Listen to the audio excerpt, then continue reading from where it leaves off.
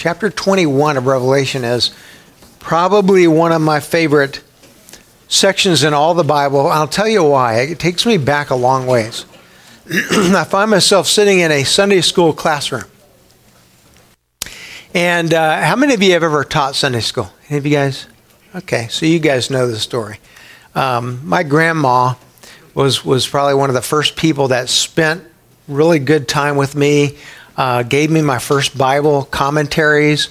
My first Bible, an old King James Bible, came from Grandma. And she was a Baptist Sunday school teacher. Back in the day, she actually taught Bill Clinton's parents back in her days in Arkansas. So it takes me back a ways. So I find myself sitting in a Sunday school classroom, and I had just read these words in the book of Revelation. And I raised my hand, and you guys know when a kid raises their hand, that could be bad, right? And the teacher looked at me and said, "Yes, Luke." And I said, "Could you tell us about the new earth?" And the teacher froze. And the teacher said, "What are you talking about?" And I said, "The new earth that we're going to live on. Can you tell us about the new earth?" And the teacher says, "I don't know what you're talking about. We're going to live in heaven." And I said, "But the Bible talks about the new earth." And she says, "We'll get to that some other time." Yeah, translated, "Thank you for your thought, but we're not going to talk about that," right? You know, growing up in the church as a kid, I go back in my mind, I think about, we talked a lot about heaven. I mean, you start early as a kid. I grew up in the era where you prayed that beautiful prayer, "Now I lay me down to sleep. I pray the Lord my soul to keep, if I should die before I wake." Well, now they've changed it because they don't want to scare the kids.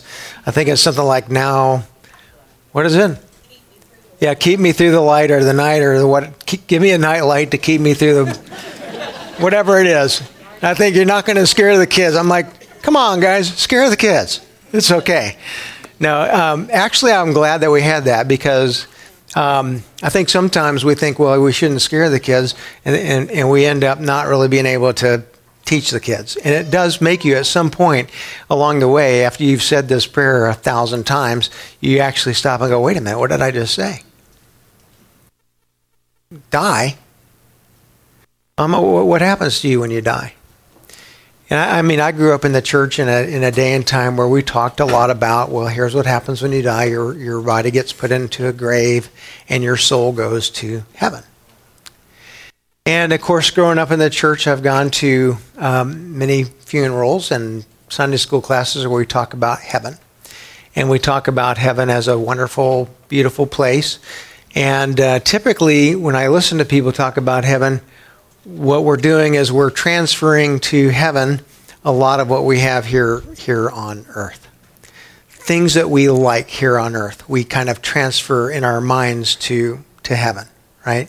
So people will talk about heaven like that. They'll say, well, when you get to heaven, you're going to love it because in heaven, when you golf, every time you hit the ball, it's a hole in one. I'm like, well, what fun would that be? I mean, come on, it's not going to be fun. When you go fishing in heaven, you know, whatever you really want to fish, just think about it and you'll catch it. I'm like, really? That's what heaven is like? Yep, that's what heaven is like. When you're in heaven, listen, the Cornhuskers win every game. They're undefeated, right? And I'm like, oh my goodness gracious, that's heaven. But we kind of do that. And you know, you go to a funeral, and I mean, I understand what we're trying to do with our language. We'll say things like, well, he's in such a much better place. You know, he loved baseball. He loved the baseball. Now he's getting to watch the baseball games. And I think, well, is any of that in the Bible? And what about this new earth? And so over my years, what I've come to appreciate is the fact that when we talk about heaven, sometimes we get it mixed up in our minds with eternity. And, you know, one of these days we'll have to just do a real thorough study of just heaven, and we'll get into that a little bit in the next chapter here. But the reality is, when you think about heaven, there's some things described for us about it, but not a lot. Okay, definitively, heaven is not your forever home. It's not where you'll spend eternity. Okay, heaven is intermediary. So we would say right now, I would say, Luke, where is your mom and your dad? Well, I could say they are in heaven. They are in the presence of God. They are souls. We can say that the souls seem to have the ability to recognize one another. In other words, even though we have no bodies in heaven, there's a sense in which there's still a physical recognition of the person. All right? So we're bodiless souls in the presence of God. We can say that we have joined God in his heart. What God is doing right now is seeking after people who don't know him to bring them to himself. And we join God in that. We see the martyred souls, right? We've seen them throughout the book of Revelation. They've played a major role. They've been the voice that cries out, "How long, God, until you bring vengeance upon our blood, the blood spilt in your name?" But heaven is not a forever existence. Why? Because new earth is. And so as we get into this chapter, what I want to do is just kind of play out for you the reality that as you go through the Bible, new earth is spoken about a number of times, but most of us don't know that. We've just grown up thinking about, I die and I go to heaven and I live in heaven forever. And so this idea of a new earth is fascinatingly to me, for a lot of Christians, a new thought. I like it because it has some connotations to it that are helpful to me. And I think you'll find them helpful as well. So as we go through chapter 21, we'll kind of try to stop along the way and look back at some scriptures that have, you've seen them before, you've looked at them before. They kind of point to what this new earth is like. I would say that what new earth and heaven have in common in the Bible is the reality that we're still trying to describe spiritual realities with human language and with bound minds. So when God gives us the Bible, he's trying to help us understand who he is, what it means to trust in him, what it means to live in him and walk in him. But he really wants you to see your life today in light of what your life forever will be. Okay? I tell people your life today is bam. It's a flash. And so while we get all caught up in our world and thinking about, what am I going to do and what mark am I going to make and what job should I have and all that stuff, I'm like, you know what? Your life here this isn't your life. This is just a little tiny fraction of it. Where you're going to live the rest of your life is in eternity with God on a physical new earth. And so begin to think about that. How does that change the way that I live today? How does that make a difference for me? So as we go through chapter 21, we'll keep that in mind. We'll keep in mind that we can't fully appreciate in a holistic way what this new earth will be like. We can't. Because again, our minds are bound by human language. So we'll just recognize that up front. All right, how does chapter 21 start off? It's a very simple language. John says, remember what we've seen? We've seen the defeat of the enemies of God, all right? The defeat of the beasts, the defeat of Satan, and finally at the very end of chapter 20, death, which is the last enemy, right? Death came and took Jim home. Death itself is taken by God and thrown into the lake of fire forever, right? And now eternity begins. So what does it look like? Well, John says, I saw a new heaven and a new earth. For the first heaven and the first earth had passed away, and the sea was no more. Let's kind of comb through that just a little bit.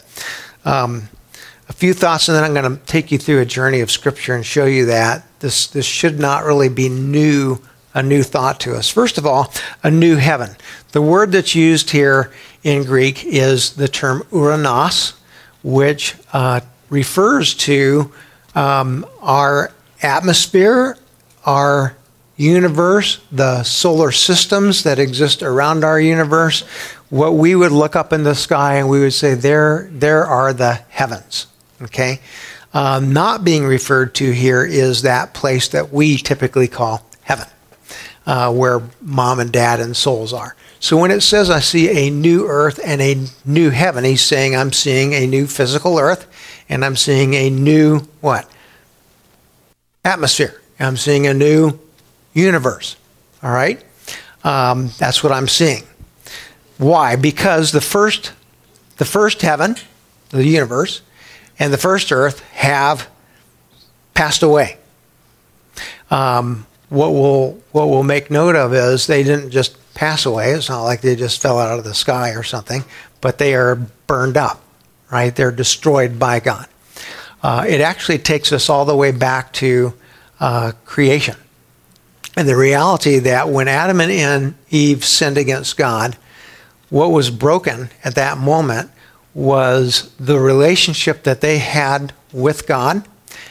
And now in the curse, what is broken is the whole of the earth and all that we know in life today. It's broken. All of it is broken. And so it doesn't work the way that it should work. And what God is saying is when it comes to the very end, I take what is broken and I burn it up. And I'm going to replace it now with a new earth and a new heavens so that we have a place to live. It's kind of a return, if you will, or a restoration of what we might call the Eden earth. Okay? I kind of like that, and I'll tell you why. You don't need snowblowers. Look, Adam and Eve didn't have clothes, guys, right? So the weather was not exactly like it is today, right? You didn't age. Adam and Eve didn't age. They were meant to live forever. That was the design of God. We have a relationship between men and the creatures of God that is what? Is at peace, right?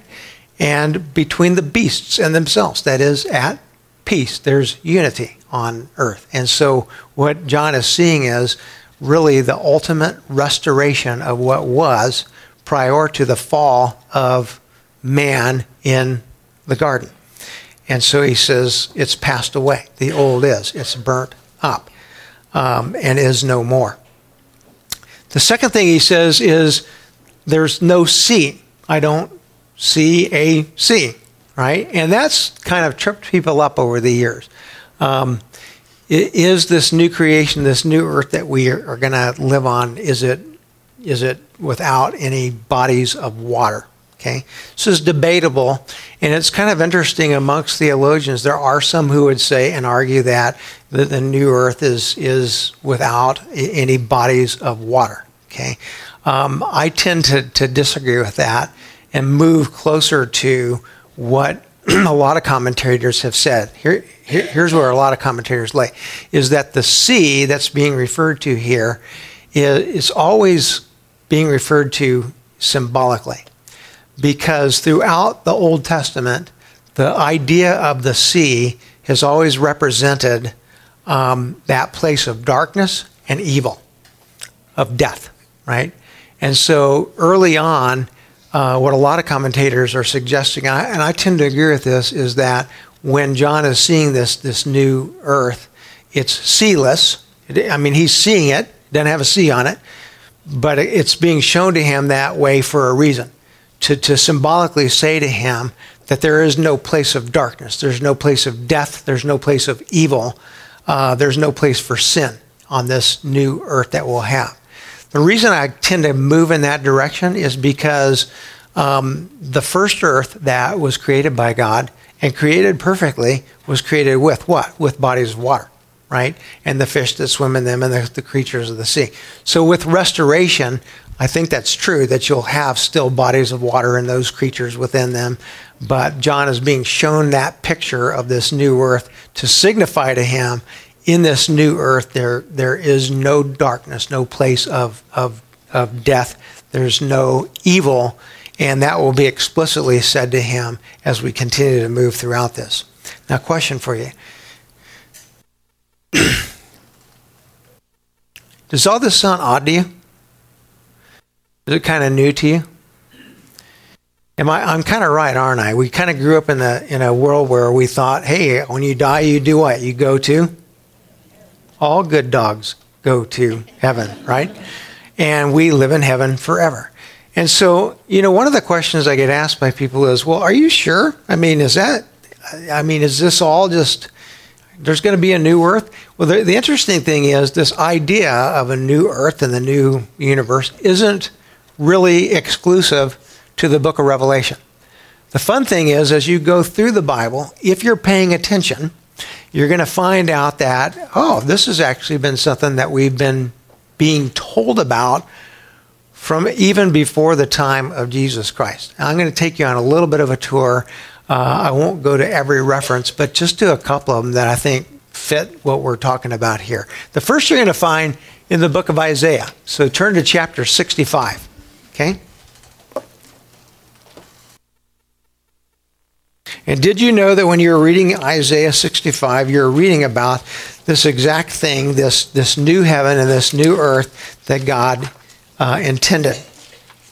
I'm going to begin with verse number 8 and kind of make my way through just a little bit. So bear with me and follow along. Some parts of it I'm going to move through quickly, and other parts I'll slow down on.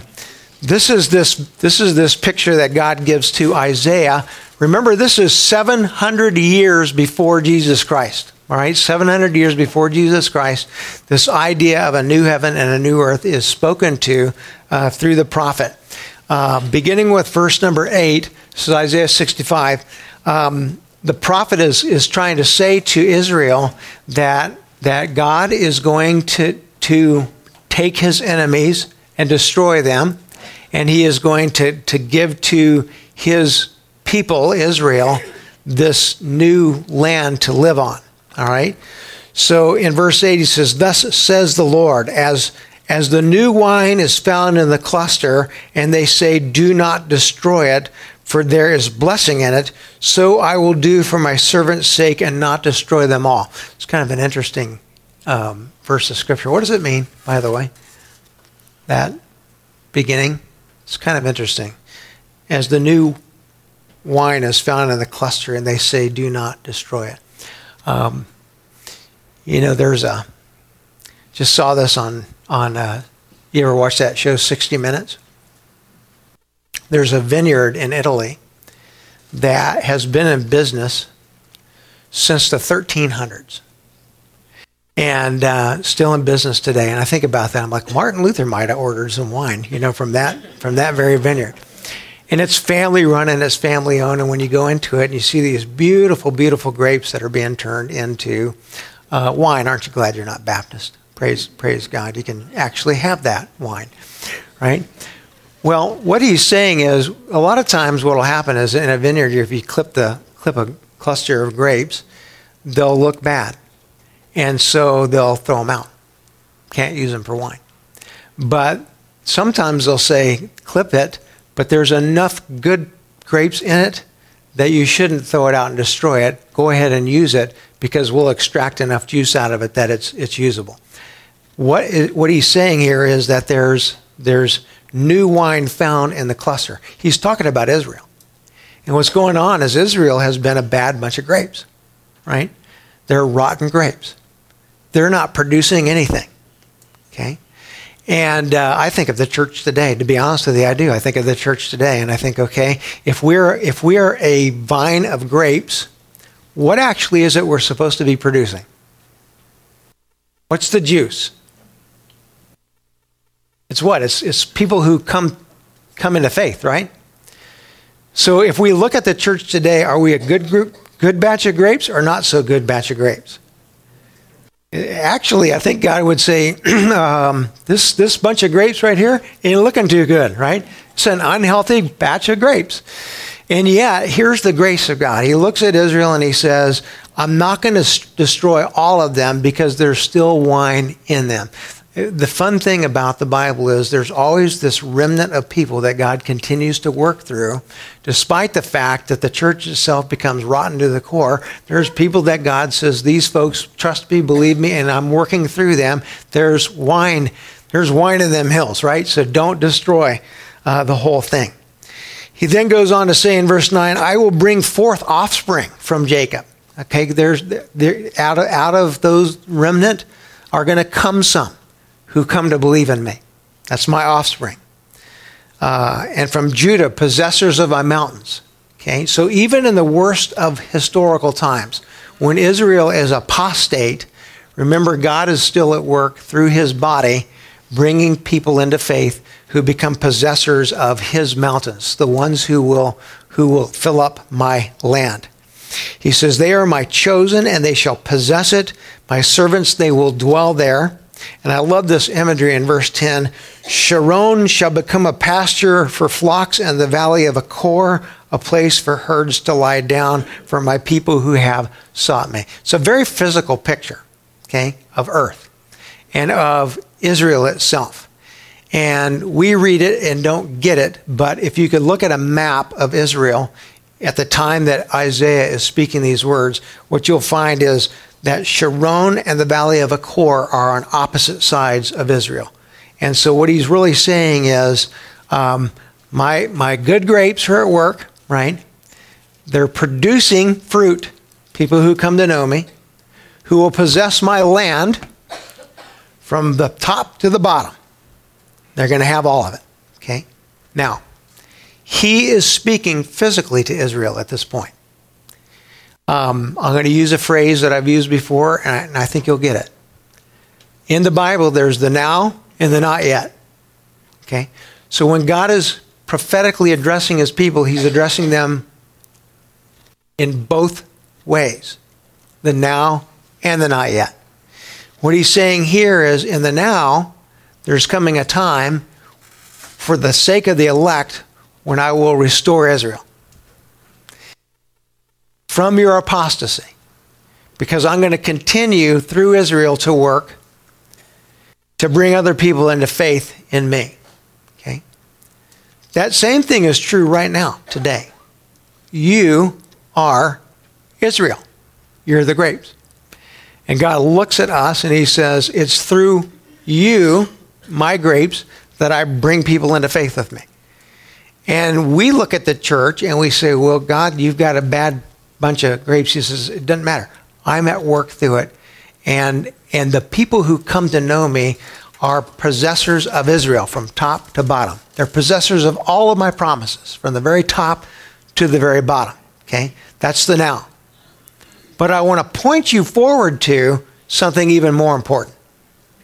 Why is it important for people to come into a relationship with me? Because the now is going to pass quickly.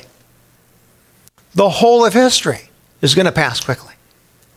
And there's coming a time when I want to give to those who follow me a place to live, a land. And as much as this land he's talking about in these opening verses is physical, the new earth that I'm going to give you, it's a physical earth that you're going to live on. And Isaiah points to that new earth.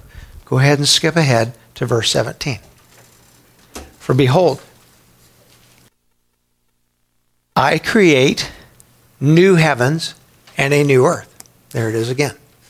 Okay. So when I'm reading the Revelation, I think, what? What's that new earth? When I was a kid and raised my hand in Sunday school class and said, what's the new earth? And the teacher said, you're a lunatic, go away. It's right here. It's been in the Bible the whole time. But we don't necessarily see it. Now, notice some of the language he uses. For the former things shall not be remembered or even come into mind. On the new earth, you begin to live in eternity. The whole of your life from before, not even significant to you. Not even remembered. He says, but be glad and rejoice forever in that which I create. For behold, I create Jerusalem to be a joy, and her people to be a gladness. I will rejoice in Jerusalem and be glad in my people. No more shall be heard in the sound of weeping and the cry of distress. Okay? My new earth will be the new Jerusalem. Okay? So Whenever I say that, I always stop and remind people that the word Jerusalem is significant in and of itself. It's two Hebrew words put together. Jeru is equated with the Hebrew word, what? Yahweh. Shalom, salam, is equated with the Hebrew word, shalom. Okay? When you put them together, every time you say Jerusalem, here's what you're really saying. Yahweh Shalom. You're saying God, Yahweh, the Creator, is my peace. Every time you say the word Jerusalem. The New Jerusalem, whenever you hear that phrase used, is the new earth, where God is your peace.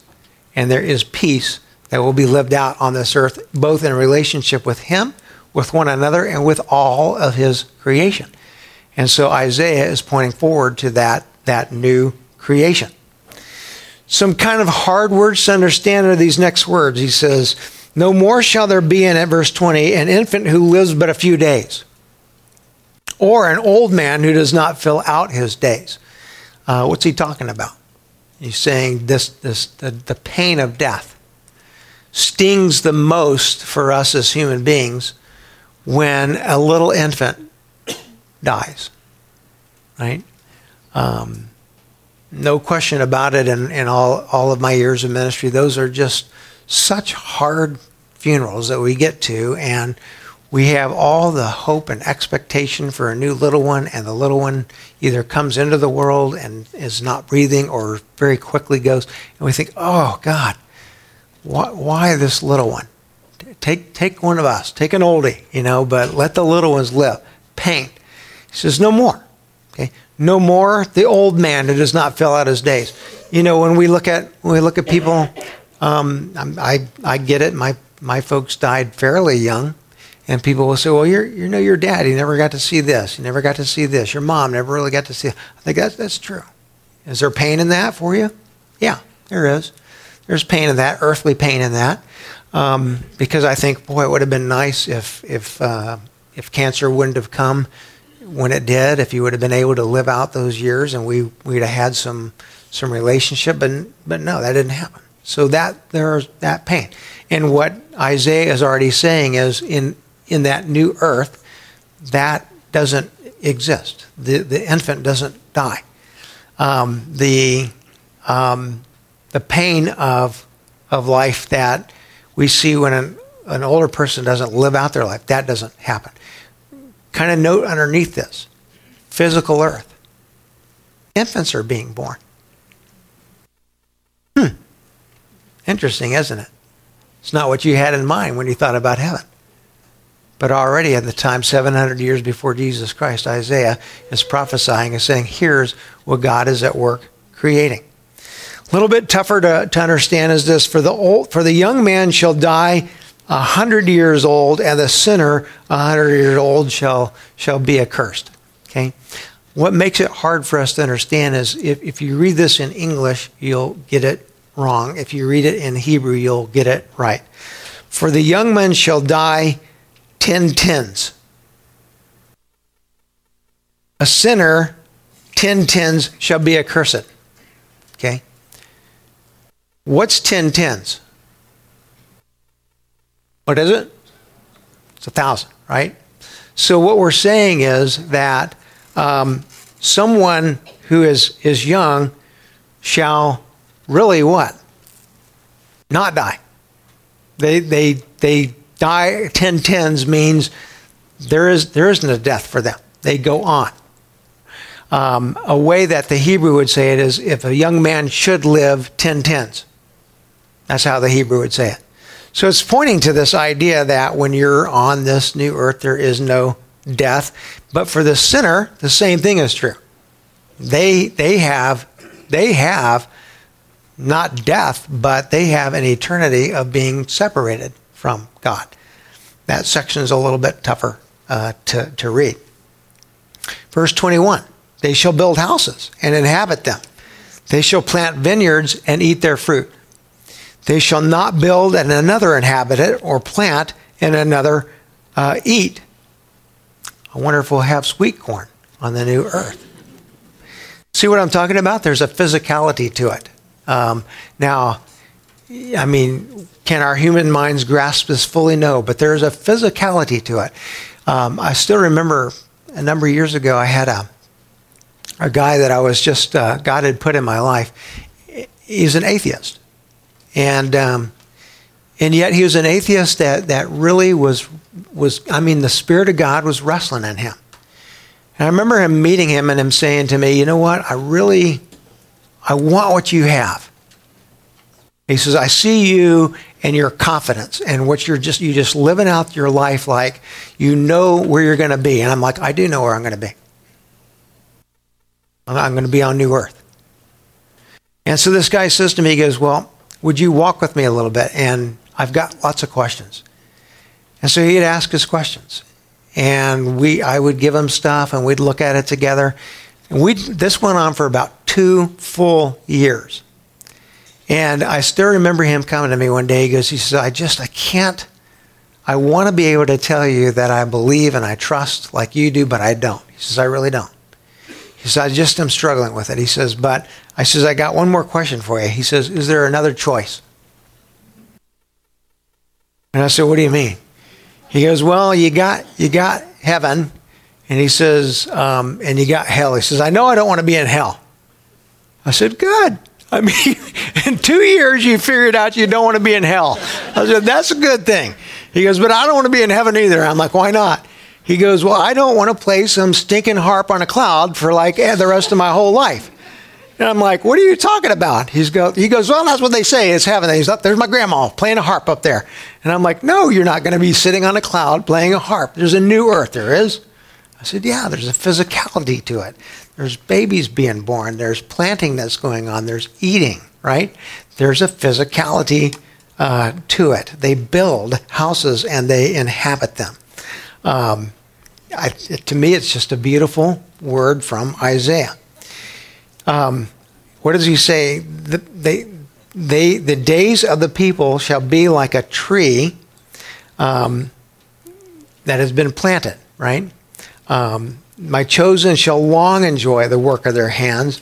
They'll not labor in vain.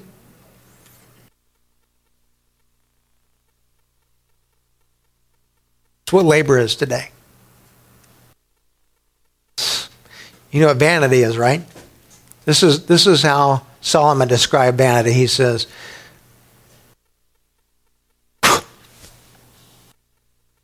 what do you have left? He says, at the end of your life, when you look back on all of it and everything that you've done,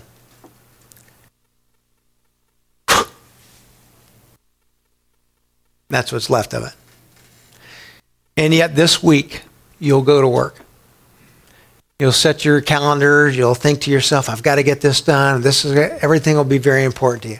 You do realize, don't you, that after all of it's done, that's its meaning, right? That's vanity.